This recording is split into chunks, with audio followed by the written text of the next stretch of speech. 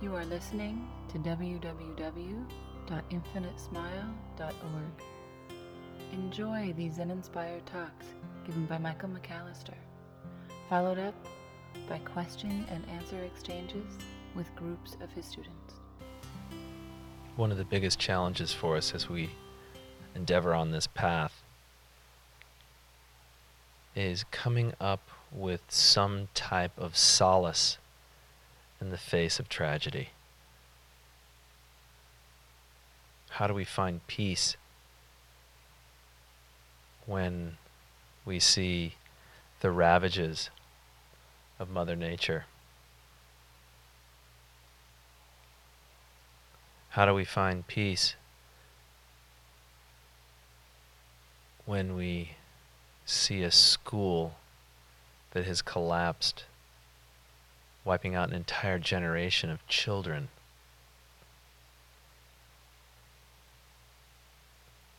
How do we find peace in the middle of war?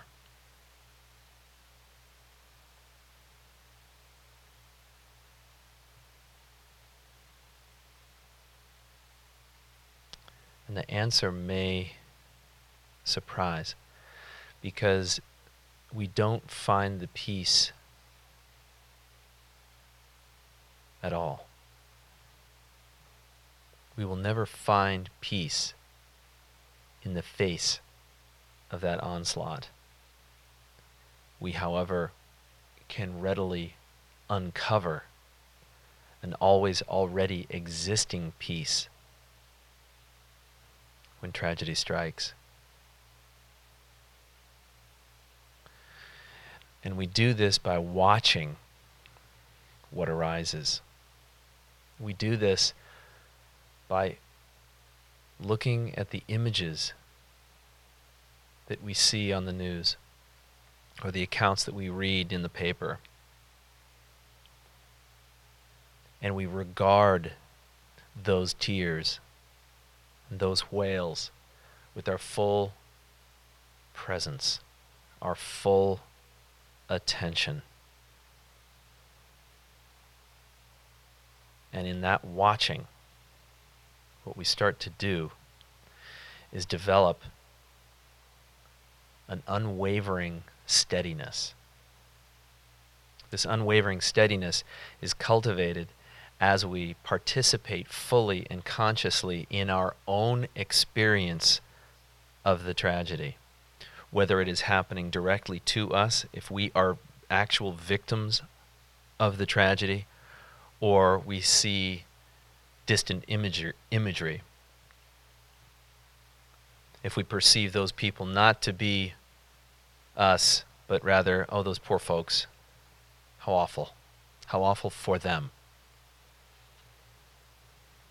If we can watch that experience fully, and we can watch in us resistance to what is come up, we can get beyond that resistance, and we can get to the source of that resistance in one move.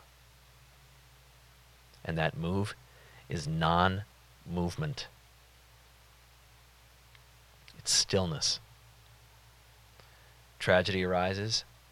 Can you really feel it without indulging it and without pushing it away? Can you be right next to it with complete and total stillness?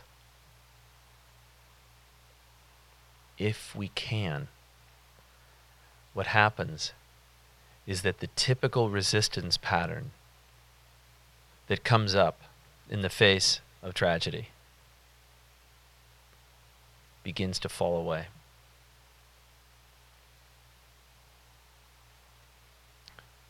In that move, we didn't find peace. We uncovered the peace that has always already been there. So to kind of explain this a different way, anytime we have a resistance to anything,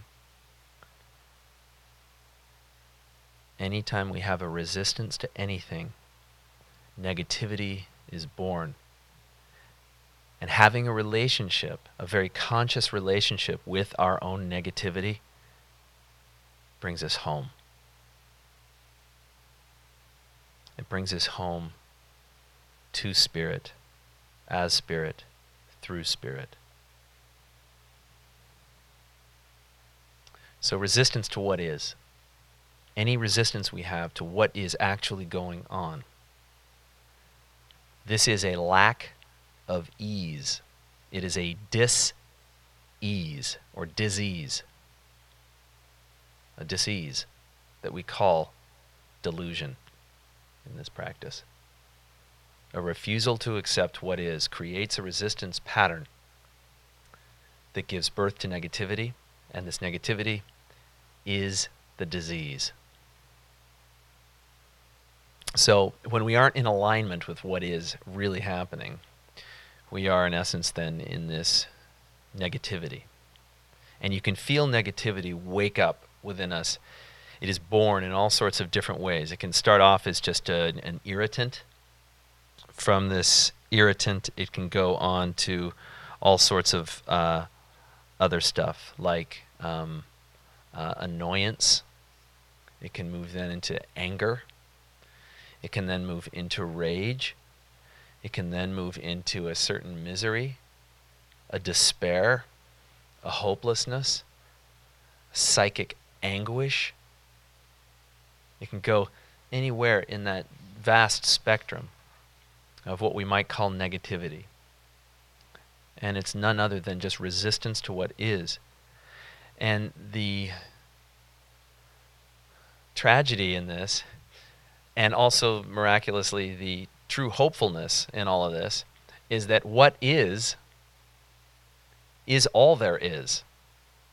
Resisting it is nuts. It's cuckoo. Whatever comes up is there. Can you meet it? And there's something in us called an ego that believes that by resisting it forcefully, it'll somehow change it. This is the birth of war. In this case, it might be internal, but you get a collectivized group of egos that are all resisting, and you have something really dangerous. So somehow the mind believes that resistance will somehow change the circumstance that we're in.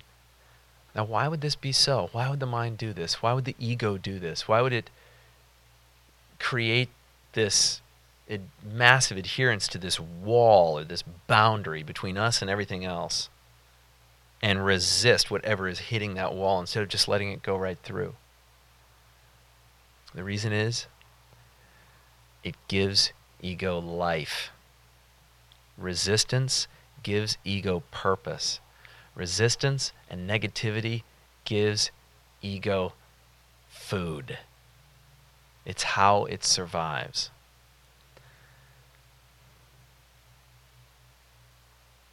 And the more negativity, the more it can thrive. The more it can work on building this wall of separation between the perceived I and the perceived you, the perceived us and the perceived them. That's the typical relationship to negativity. Whenever our negativity arises, it's usually egoic food, sustenance. Negativity can also show us home. So what I would propose is that whatever negativity is awakened, whatever resistance we have to what is, whatever in us says no, no, no, no, we can also look at that as a divine offering to awaken.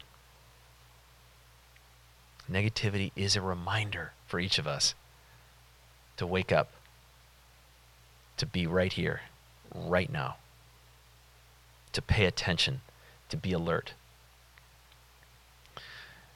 The birth of negativity tells us to be totally present with what's coming up.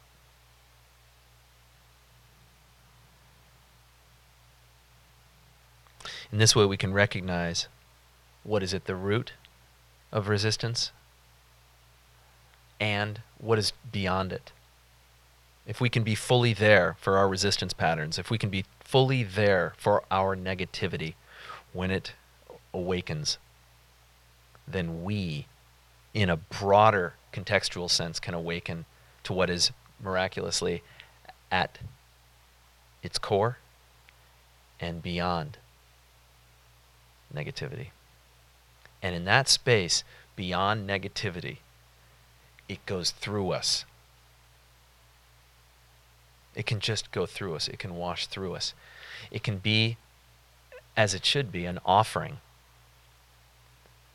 It can be a reminder to awaken instead of something to be fought against. So when we go into the core of negativity and beyond it, just by witnessing its arising, we come home. It's a spiritual homecoming of sorts. And we have to be careful about what kind of home we call it, because a home implies that there is structure, and the kind of home that I'm talking about actually has no structure. You cannot abide in this home because it's all there is. It's infinity. There's no resistance in this home. There's no structure in this home.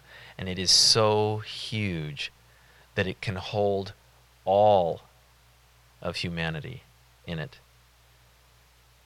Our little atomized, separate self-sense, our ego, finds this home immeasurably uncomfortable because it is insignificant. The walls are just too far apart. There's just too much space there. It's much more comfortable fighting against something. At least it can push up against something and know that it has a reason. In this home that I'm talking about, in this infinite space, there's nothing for ego to grab onto. As a result, its insignificance diminishes, its impact on our situation and circumstance, whatever that might be, and we give into the vast opening of infinity. Irritation, anger, depression, fear, anxiety, misery, as I mentioned before. All of this in this home can be seen as offerings. They remind us that each and every single occurrence of negativity is an opportunity to meet up with our innate, complete, and perfect awareness. So, in a prescriptive sense then, can we practice not letting any negativity hit your internal boundary, your I sense, your me-ness? Can we just watch it and let it show us home? Can we not let any other person's unconsciousness hit our internal boundary, our I sense, our me-ness? Can we just watch it and let it show us home? Can we not let any perceived wrong, either to ourselves or to another, hit our internal boundary, hit our ego, hit our separate self-sense? Instead, can we just watch it and let it show us home? Because if we can, we find this awakened homecoming. And in this awakened homecoming, we find that we can accept everything, including whatever state of resistance, pain, or war we might find ourselves in at any given moment. And then through this acceptance, we can only exist as non-resistance. And when we exist as non-resistance, to everything that is. We walk with enlightened feet as the continually appropriate responses to all that is ever asked of us. And this is how the universe evolves. This is how we become the peace that we want to see in the world.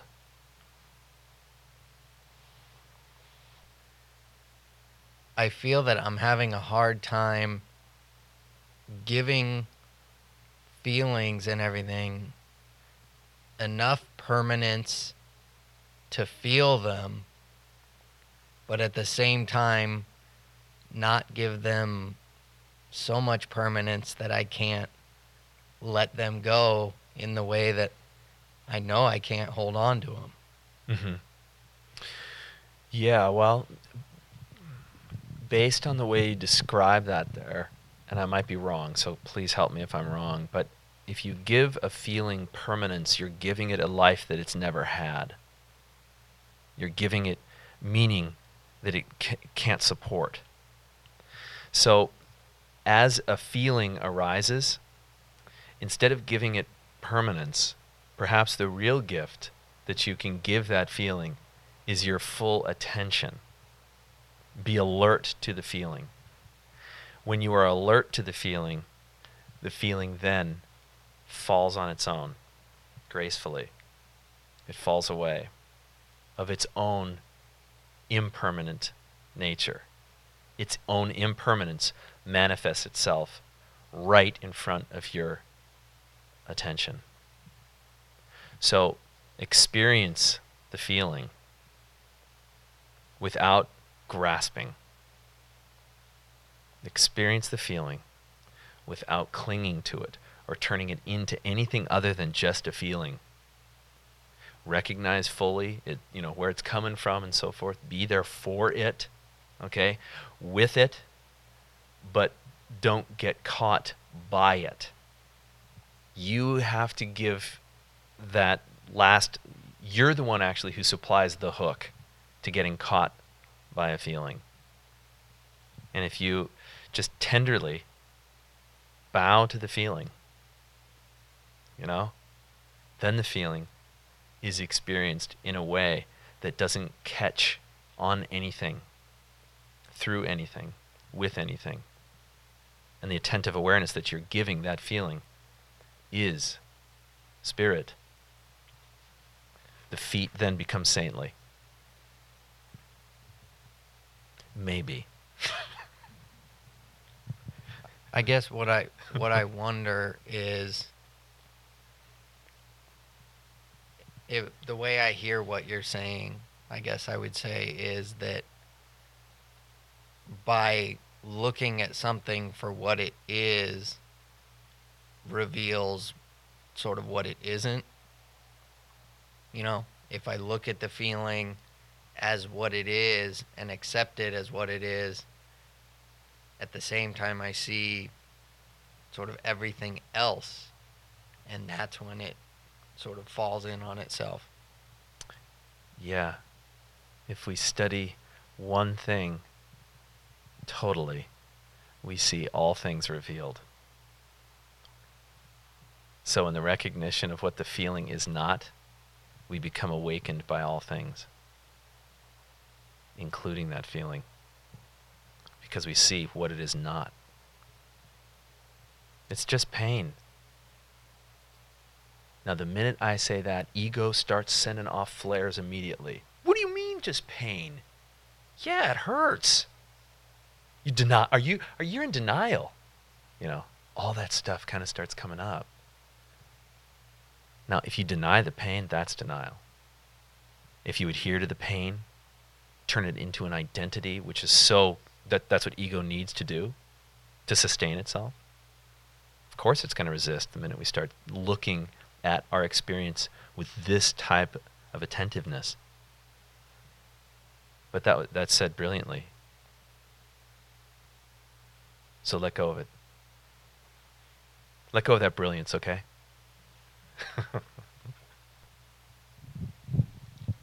So if we have that feeling,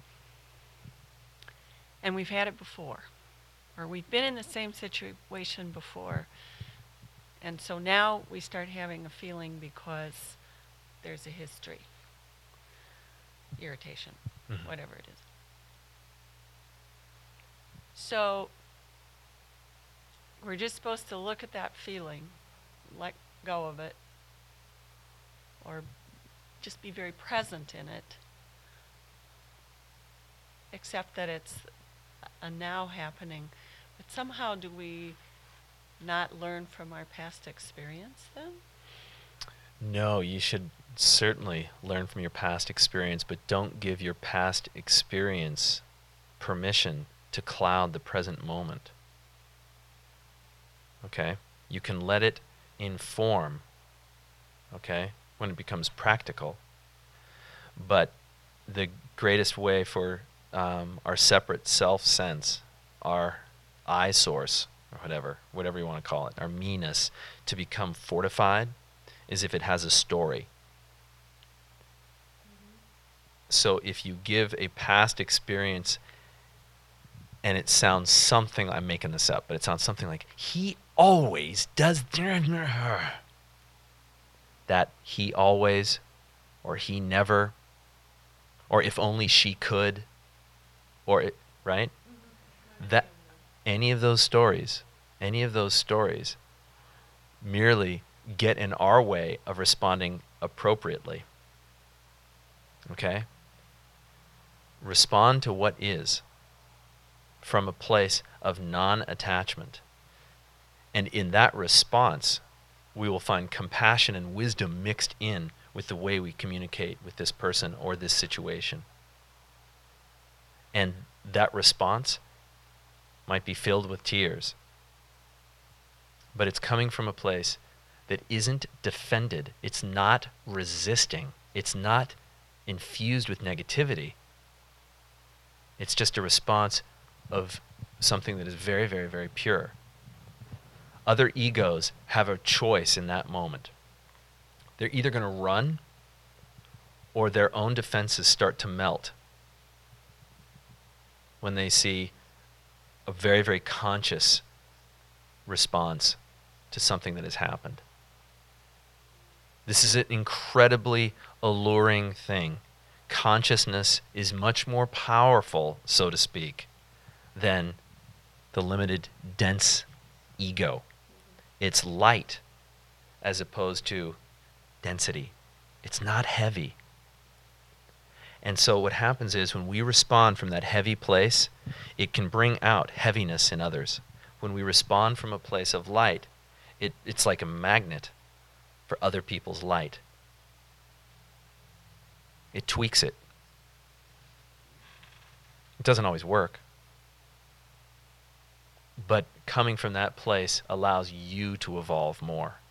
And it gives the other person an opportunity to evolve past their sense and your sense of separation into one of deep inclusivity. So I would recommend trying that. Just try it. Whenever the memories come up or the future worries come up, ego is in charge totally in that moment, because ego cannot exist without time. That's why I always blather on about beyond time and beyond mind, there is only spirit. So take away time from this equation, and all you have is the present moment, and your response in that present moment, if it is grounded in that groundless ground of the present moment, will be a response that is appropriate and loving, giving, non-negative, non-resistant, open. I could keep going. Really cool. I think I'm getting the picture. You get the picture. Okay. Neato. Peachy. Hunky dory. Hunky dory. It rocks. It's all good. It's all good. Yeah, I just want to say I really appreciate these talks. Really enjoy them. Well, thank you for saying so. That's kind. So it's like, what is this ego thing? I mean, I see that, it's like it seeks its own identity. It wants to prolong its existence, or the illusion of its existence. Yeah. How do we get this way? Is it like, Adam eating from that forbidden tree? Yeah, he ate from the tree of what? Knowledge, right? Mm-hmm. Yeah, it's the knowing. It's at that moment, mythologically at least, Right. it's at that moment that we slipped into dualism. This, that, up, down, black, white, yes, no. And in that duality, boundary has to exist, right? Yes, boundary, no. Positive, boundary, whatever. And I wouldn't begin to pretend like I know enough about developmental psychology to really give this a hardcore scientific answer, but so I'll speak from what I do have some taste of. And that is, you and I have all of this apparatus, this biological makeup that helps us survive. Okay? And we go from that, from that lizard brain forward. And in this frontal lobe, miraculously, we can actually think about thinking. And in that thinking about thinking, we can then approach this certain self-awareness, this consciousness that is bound somewhere here, as if I live, as I've said before, behind my face and everything else is out there. So that this amazing dualism is born right around 2 years old or so, where it's like, okay, I'm in here and the rest of the world is out there. Prior to that, we were all one big giant, everything was an extension of our ego. Notice, I cry, I get fed, the world is good, right? But then suddenly it shifts. And our life from that point on goes more and more, and I mean, if everything works out correctly, more and more and more and more towards building this separate self of sense. And we even have entire schools of thought that are about, like self-esteem. If we have a lot of self-esteem, and by the way, I'm in favor of good self-esteem, just so everybody knows. But self-esteem is really important, okay? In other words, the I amness in here, you better take care of that. And you know what? That's true. Because you can't get trans self or trans egoic unless the ego is built. So we take very good care to build that ego, build that separate self sense. And then the gift comes. And it shows up continually. It's just we don't recognize it. Every single moment gives us an opportunity to go past that boundary of self into the deep inclusivity or the deep singularity of the all. And we have these quasi-religious experiences, and the thing that's so difficult about these spiritual experiences is that we cannot put them into words because our language reifies the separation. I felt, instead of just felt, whatever it happens to be. So even in the writing, even scripturally, the most sacred religious texts are bound by this duality. So what we're talking about here is what we affectionately term as non-dual spirituality, where you can't reach toward God because you are not separate from God. Indeed, to think we are separate from God is about the most egotistical stance any of us could ever make. Yet there are thousands and thousands of churches, hundreds of wisdom traditions that are predicated on that very notion. The primitive sense of self and its relationship with spirit out there, as opposed to the fundamental recognition that Christ talked about, that the Buddha talked about, that Rumi talked about, that the Kabbalah points toward. That it's not out there, it's what is looking. So can we relax there? So Was that So- a long answer to your brilliantly short question? No. I'm sure, people, we can go on and on for hours about this, but Yeah.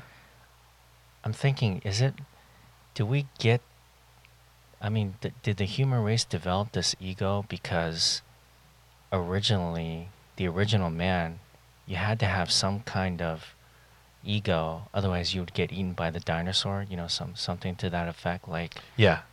basically, we had to have this faculty to delineate between us and what will harm us physically from the outside, like getting eaten by an animal. Mhm. But then we somehow just, as we advance as human beings, kind of like take it to another level, Yeah. Yes. like, and a somewhat negative level. where- Sure.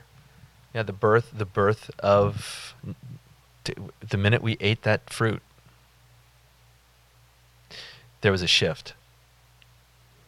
And having said that, this is not the work about killing ego. If you kill your ego, you don't have awakening, you don't have enlightenment, you have pathology. Ego is good. Ego is helpful. It's helpful in actually cutting its own chains from what is real in us. So I think you're probably right. Yeah. I mean, it's very nice. If you don't have a very good sense of what's out there and what's in here, you become lunch, So, and the same thing happens in relationship to whatever it is, especially another person. We can see it readily in another person. You're either antisocial or borderline if you don't have a really clear sense of, wait a minute, this is me and that's you. This is my baggage, that's your baggage, so to speak, right? But once we get a pretty clear sense of what that is, then our relationship to our own baggage can change. And when that relationship to our own baggage changes, then we actually invite others to experience that same thing, or we attract people that have done the same work. And evolution continues. That's what we're here for.